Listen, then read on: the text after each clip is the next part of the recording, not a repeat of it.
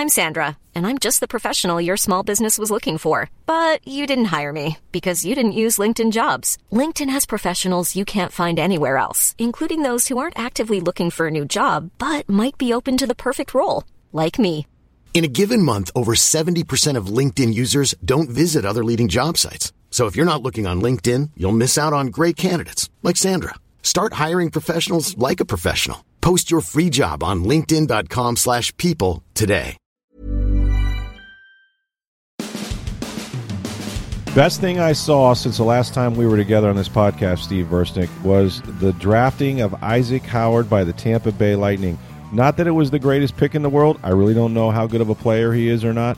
But if he can play as half as good as he can dress and talk, I am all about the Iceman.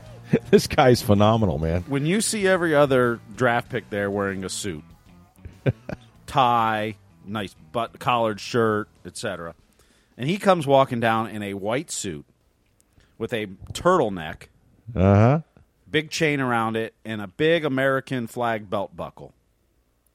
And that's how he comes walking down. And then he gets interviewed by Emily Kaplan, ESPN, and others. And they ask, tell us about your outfit. He says, well, I'm the best-looking guy here, so I got to dress the best. Yeah, he was dressed to impress. No better time to whip out the white suit. He went on and had some beauties. He's an 18-year-old kid from Hudson, Wisconsin, and he was the Lightning's first pick, as you know. Mm-hmm. And he, his interview. I mean, first of all, he's 18-year-old, right? I mean, what was I saying at 18 years old if somebody stuck a mic in my face? But he was just so into the moment and has so much swag. This guy's a left wing, was on the U.S. National Team Development Program under 18. He scored a ton of points there.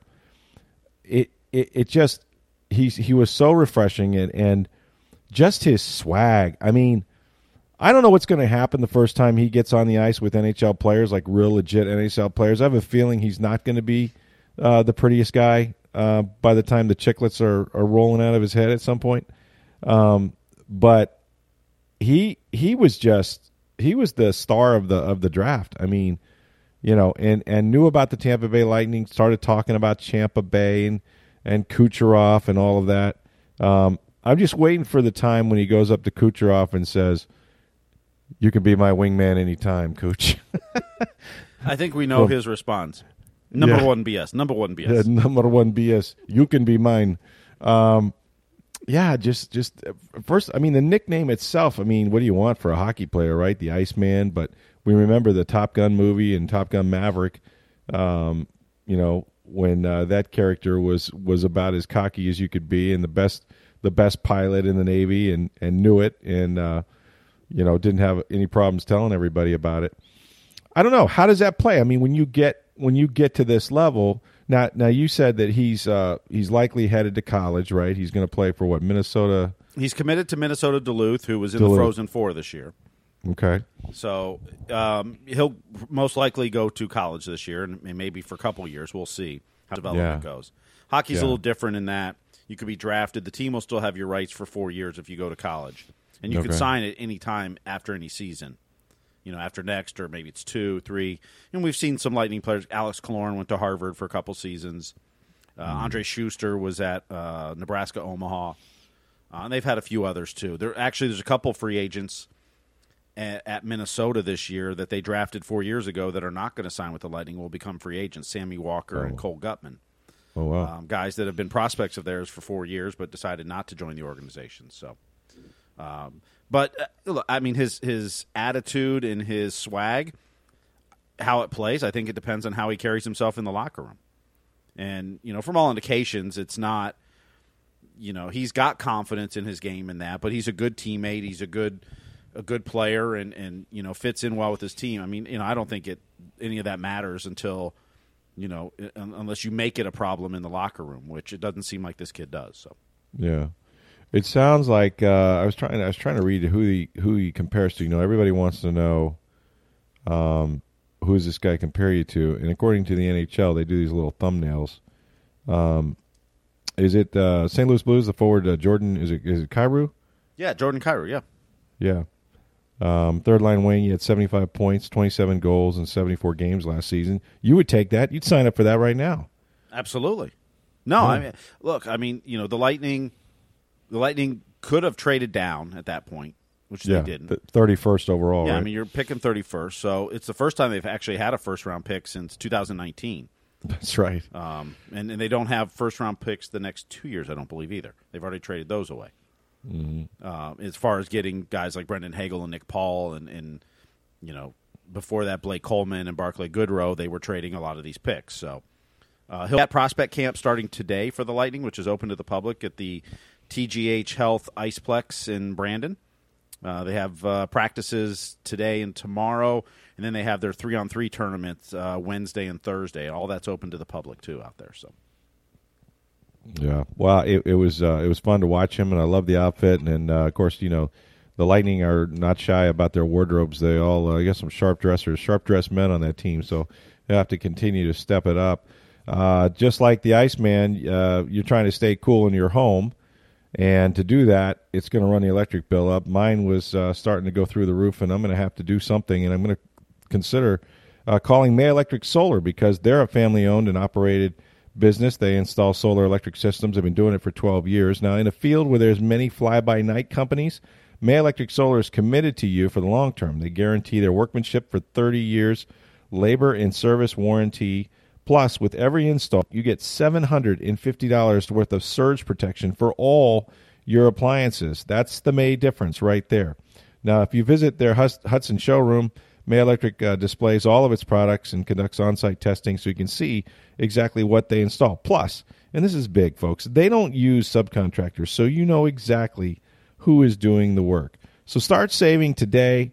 Call the solar energy company experts at May Electric Solar at 727-819-2862 to schedule a free estimate and lower your electric bill all year long and preserve your quality of life and preserve your appliances as well. That's May Electric Solar at 727-819-2862. All right, so not a great weekend to say the very least for the Tampa Bay Rays. They concluded what was their longest road trip of the year in terms of games anyway. But when they went to Cincinnati against a last-place Cincinnati Reds team, it figured to be fairly easy pickings, and instead they were swept in 3 straight games in horrific fashion.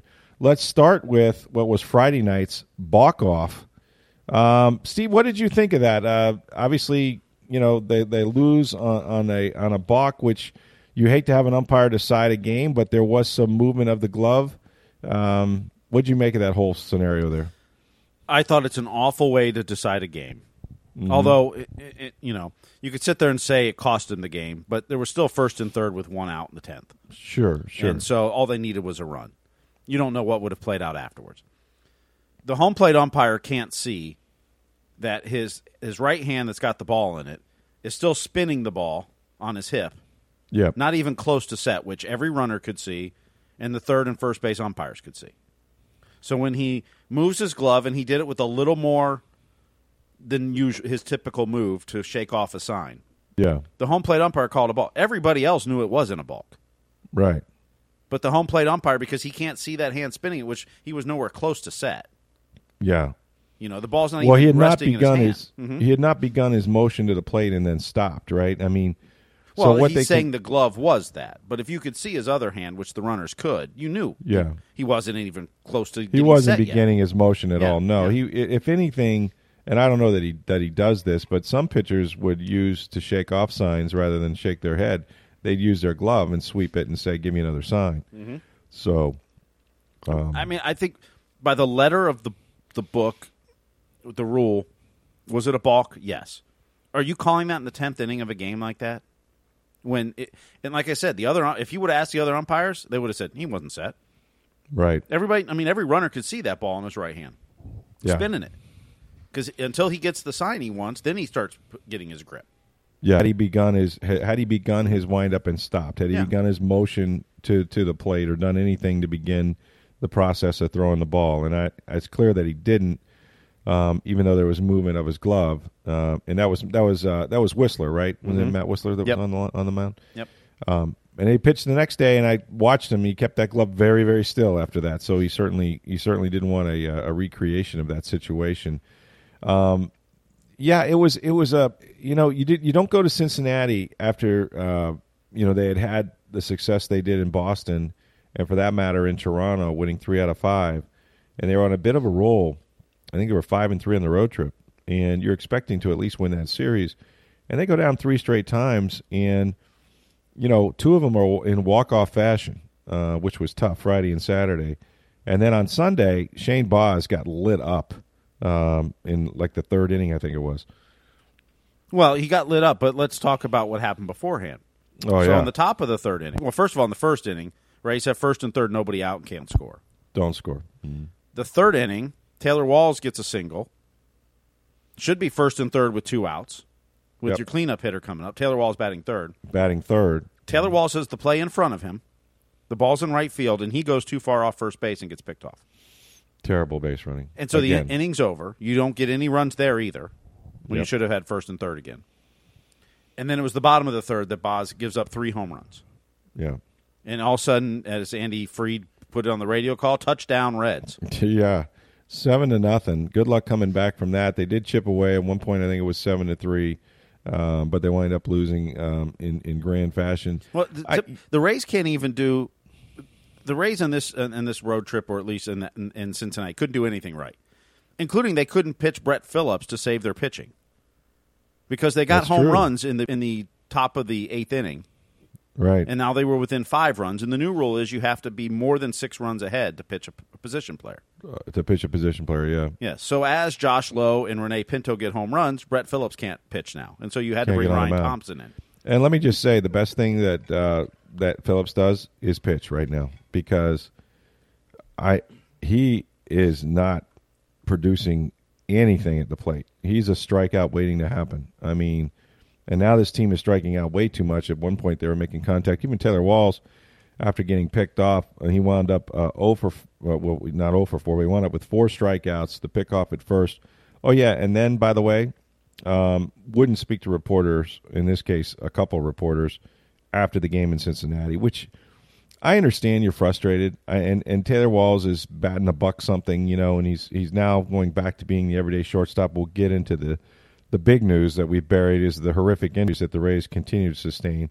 None worse than Wander Franco, who's going to miss 6 to 8 weeks with a hand fracture. But, you're a big league ball player, man. Like, good, bad, or indifferent. If you're involved in a good play, a bad play, they're going to come after you when you get the game-winning base hit. And the same is true if you make an egregious base-running mistake and strike out 4 times. And he was batting 3rd in the lineup, which was curious in and of itself. I think Cash was trying to go, righty-lefty as much as he could with a left-hander on the mound. Walls is a switch hitter, but, it just – I think he'd like to have that decision back. I mean, Taylor, I've talked to him. You've probably talked to him in the clubhouse before, Steve, or heard him. He's an affable guy. He's there's nobody that's been more cooperative really, but it just is out of character for him not to speak. And he wasn't the reason they lost the game, or he certainly didn't contribute to their win. But Taylor Walls is going to have to step in now and play everyday shortstop. And I don't know what to make of Wander Franco. He's a superstar in waiting. He proved that in the few games that he played a year ago.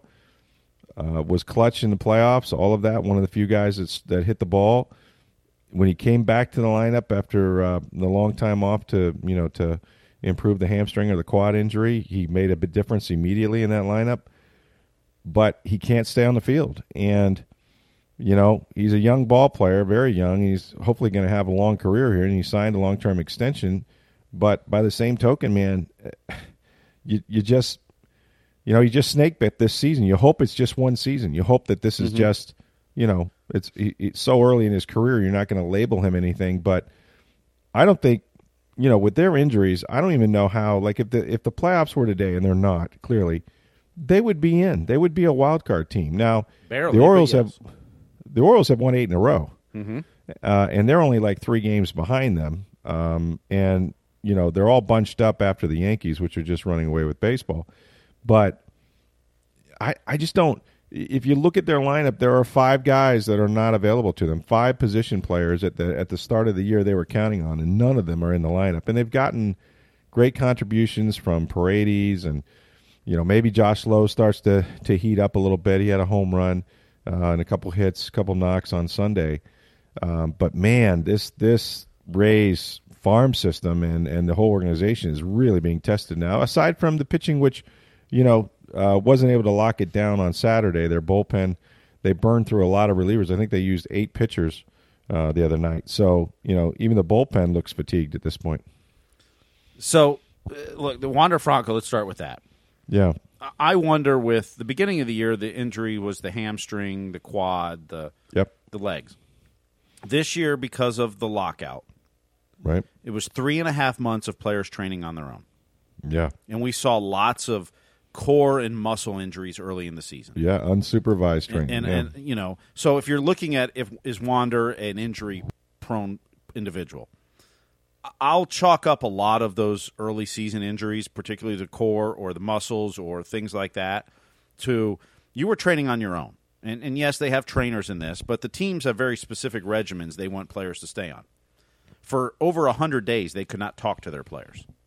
You could not instruct them. You could not check in on how they were doing. You came to spring training, and you're hoping they're in shape. You're hoping they did well. You're hoping what you probably told them to do before the lockout started. Right. But you have no way of knowing what they did. And right. Sure, they can tell you what they did, but did they really? Did they? You don't know.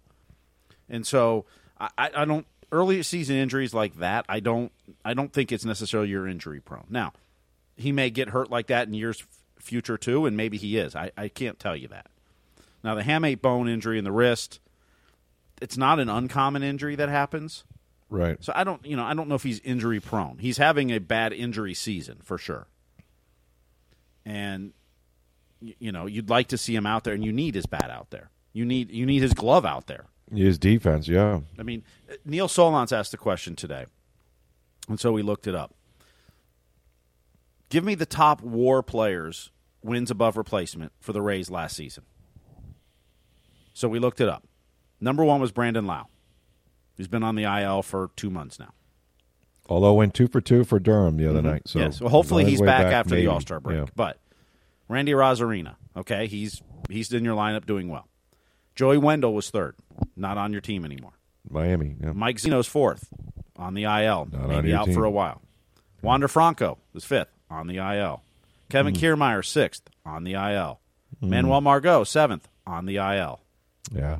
Brett Phillips, 8th, having a bad season. Right. Austin Meadows, 9th, not on your team. Traded, yeah. And Yandy Diaz, 10th. You have 3 of your top 10 WAR players from last year in your lineup now. That's it. Yeah. That's hard to win. As you said, 5 regulars out: Kiermaier, Margot, Lau, Franco, and Zunino. 5 of your 8 starters, or everyday players, close to every day, as the Rays will get. Catching maybe, but yeah. Yeah, I mean, Kiermaier takes some days off because you have Margot in that, but they basically have 5 of their 8 starters out right now, and it's a grind for them. And if their pitching wasn't so fantastic, I mean, the Yankees and Dodgers are dominating the pitching stats. The next 2 teams are the Astros and the Rays. Yeah. And the other 3 teams are winning a lot and are doing well. The Rays are scuffling, but their pitching's kept them in it, and it's been amazing. Yeah, it has. I think their bullpen's getting a little fatigued, but, their pitching has carried them. Now Jeffrey Springs goes on the IL. Yeah, that was another one that was, I mean, think about that. It was a terrible weekend for them, not just because of the 3 games to Cincinnati, but then all the injuries. And they come home now and they play the Boston Red Sox, who are coming off a series with the Yankees, and of course they had success at Fenway. They tend to get up, to play teams like Boston and New York. Not that they were not into it against Cincinnati. A couple of those games they really hit the ball. They just couldn't get the hits when they needed them, and they still are getting some contributions from some guys. I mean, Paredes. I mean, he came out of nowhere. I mean, the silver lining to all this is guys are getting a chance to play, and they're getting their opportunity, and some of them are making the best of it. Some are not. Harold Ramirez has been fantastic. Been terrific. Yeah, who thought he was a 300 hitter? Yeah, particularly since June 1st. He's like 2nd in the American League in hitting, I think. Yeah, and driving in runs like crazy, and so they've got some. They've found some bats. To kind of keep them competitive with that pitching staff.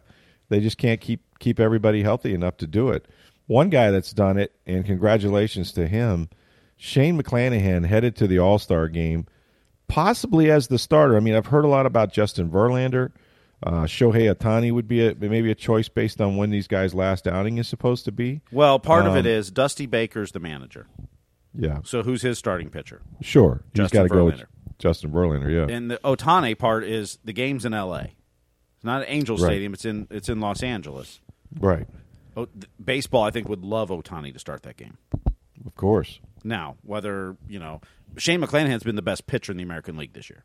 No question. He deserves to start the game. I don't know if he will. Yeah. But he deserves it. He's been lights out. Yeah. I mean, he lost. I mean, he didn't lose the game. The Balkoff game. I mean, it was 1-1.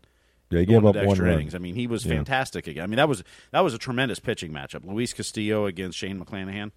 Yeah, they were both great. That was a fantastic matchup, pitching wise. I want to say I don't know how many in a row. This is either 8 or 9 games. I don't know that he's given up 2 or fewer runs and pitched 6+ innings. But he's doing stuff that has not been done. And think about this name by a left-hander since Randy Johnson, since the big unit. I mean, that's saying something, man. You're talking about a Hall of Famer. You're talking about one of the best lefties in baseball history, right? And this guy is 4 wipeout pitches, all for strikes, 100-mile-an-hour fastball when he reaches back. And of late, like for a month now or more, he goes out there in every game, he's going to give up maybe 1 run, maybe 2 at the most. And is going to keep you in every single game. Unfortunately, they haven't scored a ton of runs, or his record would be better. But record aside, he goes out there and dominates. High. I don't know if he's leading the American League in strikeouts, but he's really close to it if he's not. Yeah, Shane McClanahan does lead strikeouts. He's got 141 on the season now. Corbin Burns is at 134 behind him.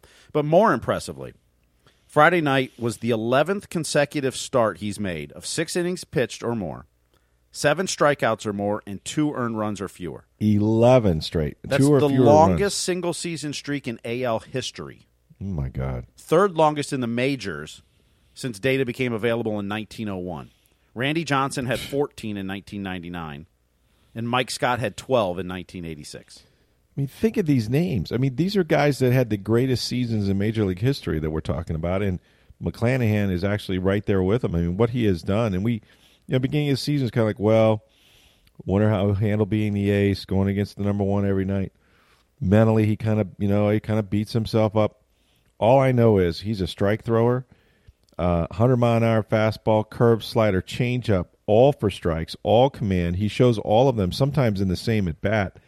As a hitter, there's very little you can do if he's locating at all with that array of pitches, especially when a guy can throw 100 at any point. And so, his strike throwing has been amazing. And just he's a bulldog, like you can see it out there. He doesn't want to give up a run. He gave up a home run the other night, and that was all they got off of him. And he was so ticked about that. But the guy's a perfectionist, and he's an artist, man. And he's out there painting corners and, it has just taken this role, and I would say, David Price, since the last time they've had an ace of this sort of, consistency, maybe? I would say consistency. I mean, Chris Archer had a month or 2 run. He had a phenomenal. Run, yeah. And some of the numbers of strikeouts, and he's been compared to Archer as the most recent, David Price as well. Sure. But, I mean, it wouldn't take that much for another 2 seasons like this or similar, and you could call him the greatest pitcher in race history, maybe. Yeah. I mean, what he's doing is just phenomenal. And at this age, too, I mean, that's what really impresses you, is you expect him to get better. Yeah. And he's got competition. I mean, obviously, you mentioned Verlander might start the All-Star game, maybe Ohtani, and what those guys have done is incredible, especially Ohtani, which I still can't believe. We're living in an era where a guy can do this on both at the plate and on the mound. Mm-hmm. Unfortunately, he plays for, and yet his team is still so bad. They're bad. They got 2 of the greatest players in Major League history. I mean, in Trout and him, but aside from that, I mean, McClanahan. He obviously has pitched well enough to start the All-Star game, but he's if he keeps this up, he's gonna make several All-Star games. And the cool thing about it is, right from University of South Florida. Obviously the first USF player to play in an All-Star game, I think Mark Tompkin wrote the other day. But just a great story, man, and homegrown kind of from the USF. It's just kind of neat to see him work. So that was a bright spot kind of over the weekend, and in a weekend that was not heavy with many bright spots. What at a all. weird road trip. So they lose the first two in Toronto badly. Yeah. Got smacked. Yeah. Then they come back and win 3 straight in Toronto in that 5-game series. Right. And they score 8 runs, or average 8 runs. Bats in those 3 come games, alive. Yeah. and have 8 home runs over that. Then they go to Boston on Independence Day and put up 2 hits. Got 2 hitted. Yeah. But then the bats come alive again against Boston, and you win the next 2. You're 5-3 going to Cincinnati, thinking, okay, the worst we can be is what, like 7-4 in this road trip, something like that. Yeah, let's say you even go 1-2. Right. You're still 6-5 on the road trip, on your longest road trip of the year. Yeah. The third stop in a road trip is always hard. You don't make many 3-stop road trips in a season, maybe 2 or 3. Sure. It's always a grind. But you're playing the Reds. You think you should be able to at least win 1. I mean, you go in going, just take 2. Take 2 against this team and come home, and you got a busy week with Boston for 4 and then Baltimore, who's red hot, for 3 going in the All-Star break. But you got some momentum. You got, it's a uber successful road trip at some tough places to play like Toronto and Boston. But, yeah, they weren't able to sustain it. They got the pitching. They didn't hit. When they hit the ball, they didn't get the pitching, and they still made mistakes on the bases. So, then again, the worst of it was the injuries, and that's been the worst of it. That's going to be when we look back on this season, and whatever they do or don't do, if they make the postseason or they don't. First of all, if they make the postseason, it'll be, I can't say miraculous. I've used that one, but I think if they win the AL East, it would be miraculous. That would be miraculous because the Yankees are so far in front. Yeah, let's say that would be miraculous, but just making the postseason with this many injuries and kind of spackling it together would really be an accomplishment. I don't expect them to do much once they get there. It's going to be It's going to be interesting as the trade deadline comes up, because this year you've got more teams making the playoffs, but you've got to play a 3-game series to start if you're not one of the top 2 seeds. That's right. So, for instance, in the AL East, presumably now all 4 teams outside the Yankees are competing for the wild card spots. Because Baltimore all of a sudden got hot and is in it. That's right. But how much are you willing to give up to play 3 games to get a chance to then play either the 1 or 2 seeds? Right. That's a good question. So how much are you willing to mortgage of your future? Everyone wants the Rays to go out and get a bat or 2 or 3. Yeah. But who and what are you willing to give up for that, knowing that you're going to go up against Boston or the Blue Jays or perhaps the Guardians or Mariners or for a Orioles for 3 games, a best of 3 series. Right. For the chance to then go play the Astros or Yankees. Yeah. That's tough. So it's going to be interesting what teams decide to do in that regard. It's not like, at this point, the AL East looks out of reach, barring a major collapse by the Yankees. Oh, yeah. Some of the other divisions may not be that way. The Guardians could catch the Twins. They're 4.5 back. The Astros are 12 games up on the Mariners. The Yankees 15 up on Boston, and they're still playing tonight. They may be 14. Right. But, so how much are you willing to give up if you're just trying to play for a best of 3 series against another wild card team? I think a lot of it depends, and I think you have to look at it this way too: is that if the Rays expect to get their players back, is that enough? In other words, you need a bat. How about Brandon Lau? It might be 6 weeks or 8 weeks, but at some point, Wander Franco's coming back for the stretch run. And I'm not saying they couldn't use one, because I think the other thing that I noticed over the weekend, their catching is abysmal, and they traded for a catcher, which they desperately need. But just from a receiving standpoint, they miss Zunino. They miss him bad. Mm-hmm. Aside from the 30 home runs he hit a year ago, they just miss him behind the plate. Well, even not having his offense this year has been, he is not running into balls like he did last year. Right. But you'd still want him in there because of what he does with that pitching staff. Oh, you'd want him behind the plate because, Frankie Mejia the other day was on one knee with a runner on third, and he boxed one. With a pitcher with those sliders, which is going to go to your side. Yeah, it's going to go to your knee side, and he's got it in the dirt, and he can't move. And I'm like, That's just bad technique. It's late in the game. He's probably tired, all that, and Frankie's not a big guy to begin with. But just bad technique. The ball goes to the screen, and you're just like, you can't have that in that situation with a slider guy on the mound. He's got to be able to trust that if he spikes it from 55 feet, you're going to make the play. And you've seen more and more of that with Mejia. He's just not a good receiver of the baseball. He doesn't frame the ball well. He's a smaller target back there. There's just a lot of things. He swings a bat okay at times, but they miss Zunino, his defenses. And that just goes to show you how valuable that position is. We always talk about where the Rays can't find a catcher that can hit. And Zunino hits 200, you take it, especially with 30 home runs, of course.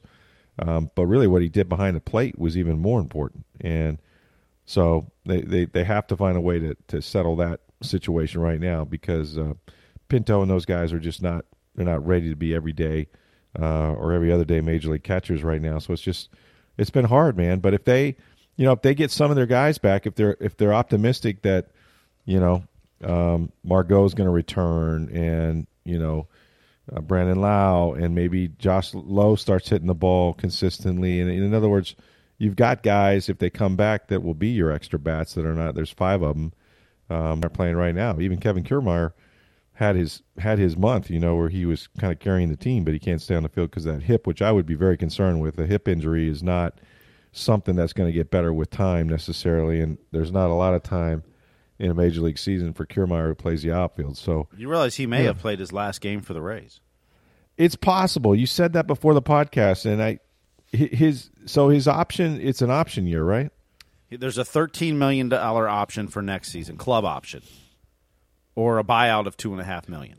And to me, there's no way they pay the $13 million. As valuable as he's been throughout his career here, I just think that's way too much money for him. I think it's going to be, if he wants to stay, you sign a contract 2 years, $7-8 million a year. If he wants to stay, yeah. Otherwise, they'll buy him out at $2.5 million because they're not going to pay him $13 million next year. No way. Some team might. If you're a team like the Yankees, who can afford a bat that isn't as great in the lineup to put that kind of defense out there, plus outfielder, yeah. To put Stanton and Judge next to, right. You could do that. You could pay him. Right. So I mean, we'll let's see how the hip is first too. Well, that's going to determine a lot of it.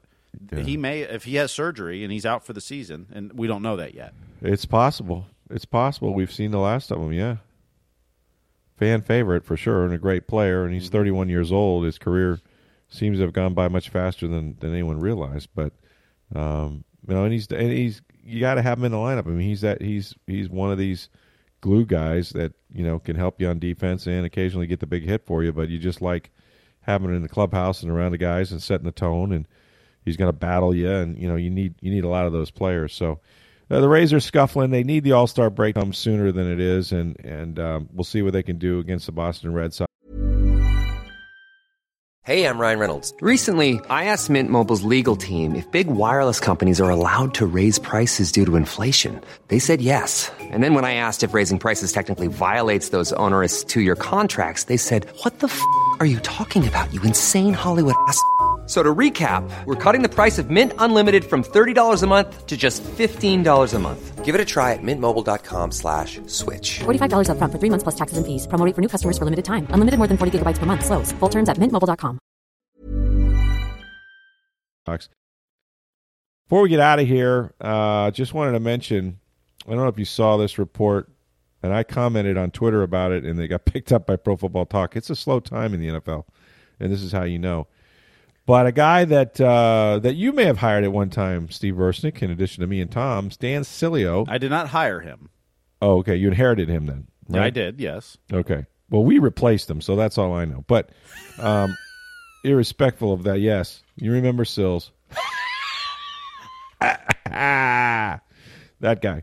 He had a report the other day that seemed to indicate, without really going into any kind of detail or how he knew this or more speculative than anything, that the Tampa Bay Buccaneers, your Tampa Bay Buccaneers, may have an interest in acquiring 49ers quarterback Jimmy Garoppolo. I kid not, that was the gist of him saying that why not reunite Tom Brady and Garoppolo as they were in New England before Garoppolo left and went to San Francisco? And I kind of made a case for it that didn't make any sense. I will just say this. I've had this discussion with the Bucs before. I mean, you remember there was a time when Tom Brady retired. I know it seems like a long time ago, and it didn't last very long.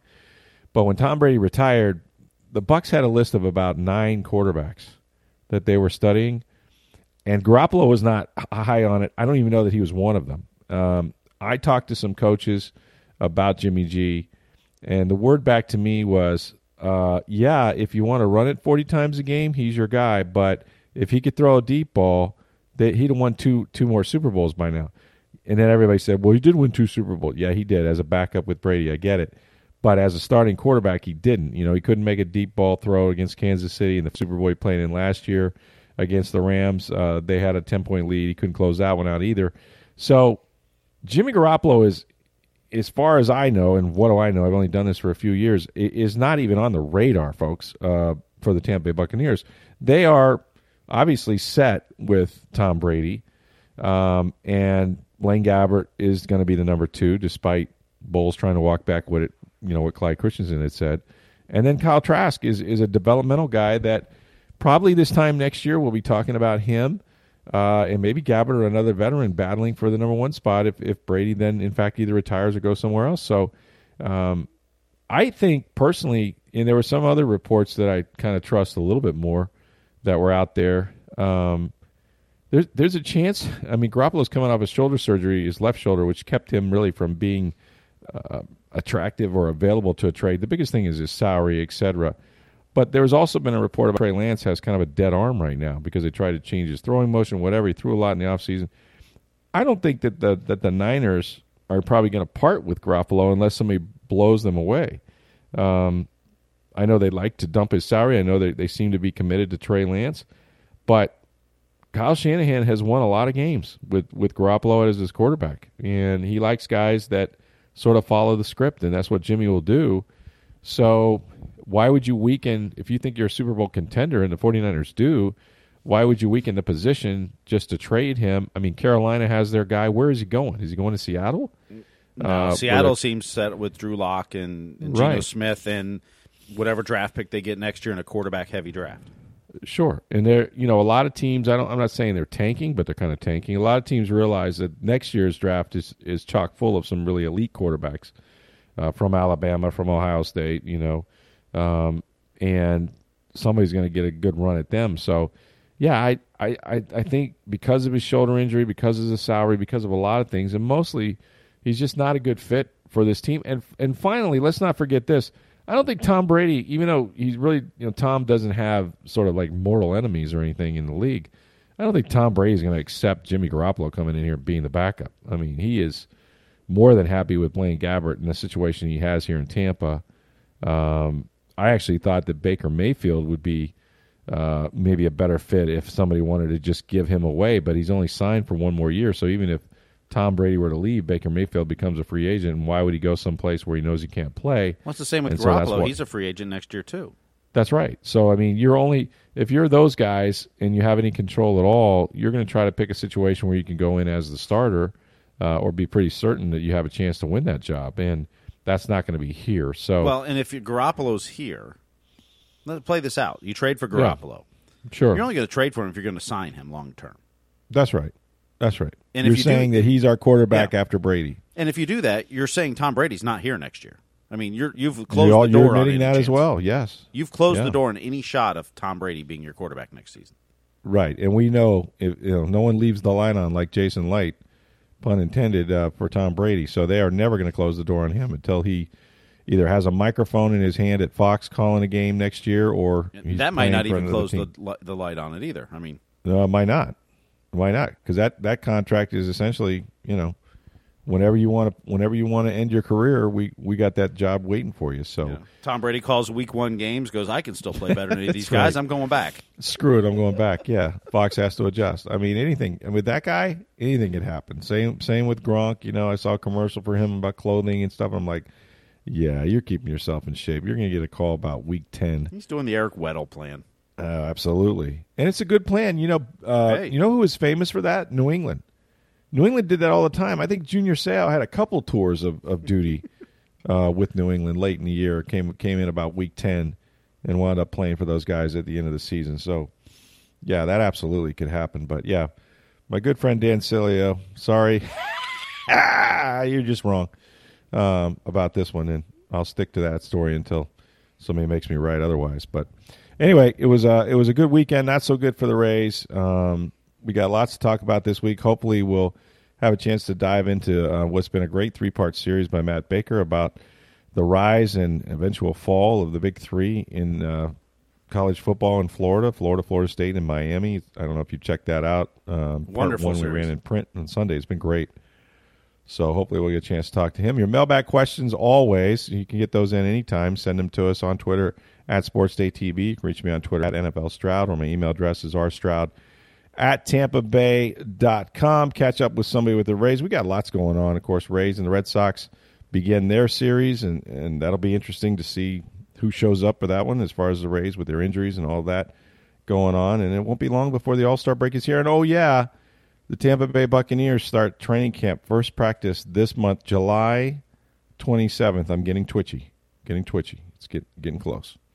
Very close. What, 2 weeks from Wednesday? Yeah, but who's counting? Except everybody. Me included. I'm telling you. And I'm also counting when school goes back because the kids are driving us nuts. That was 1 month from yesterday. Yes, indeed. Sorry for the voice. I sound a little bit like I call FM radio the slow roll of the podcast. I'm a little under the weather. I'm going to try to battle back and sound better tomorrow. But thanks for listening. For Steve Versnick, I'm Rick Stroud of the Tampa Bay Times. Have a great day, everybody.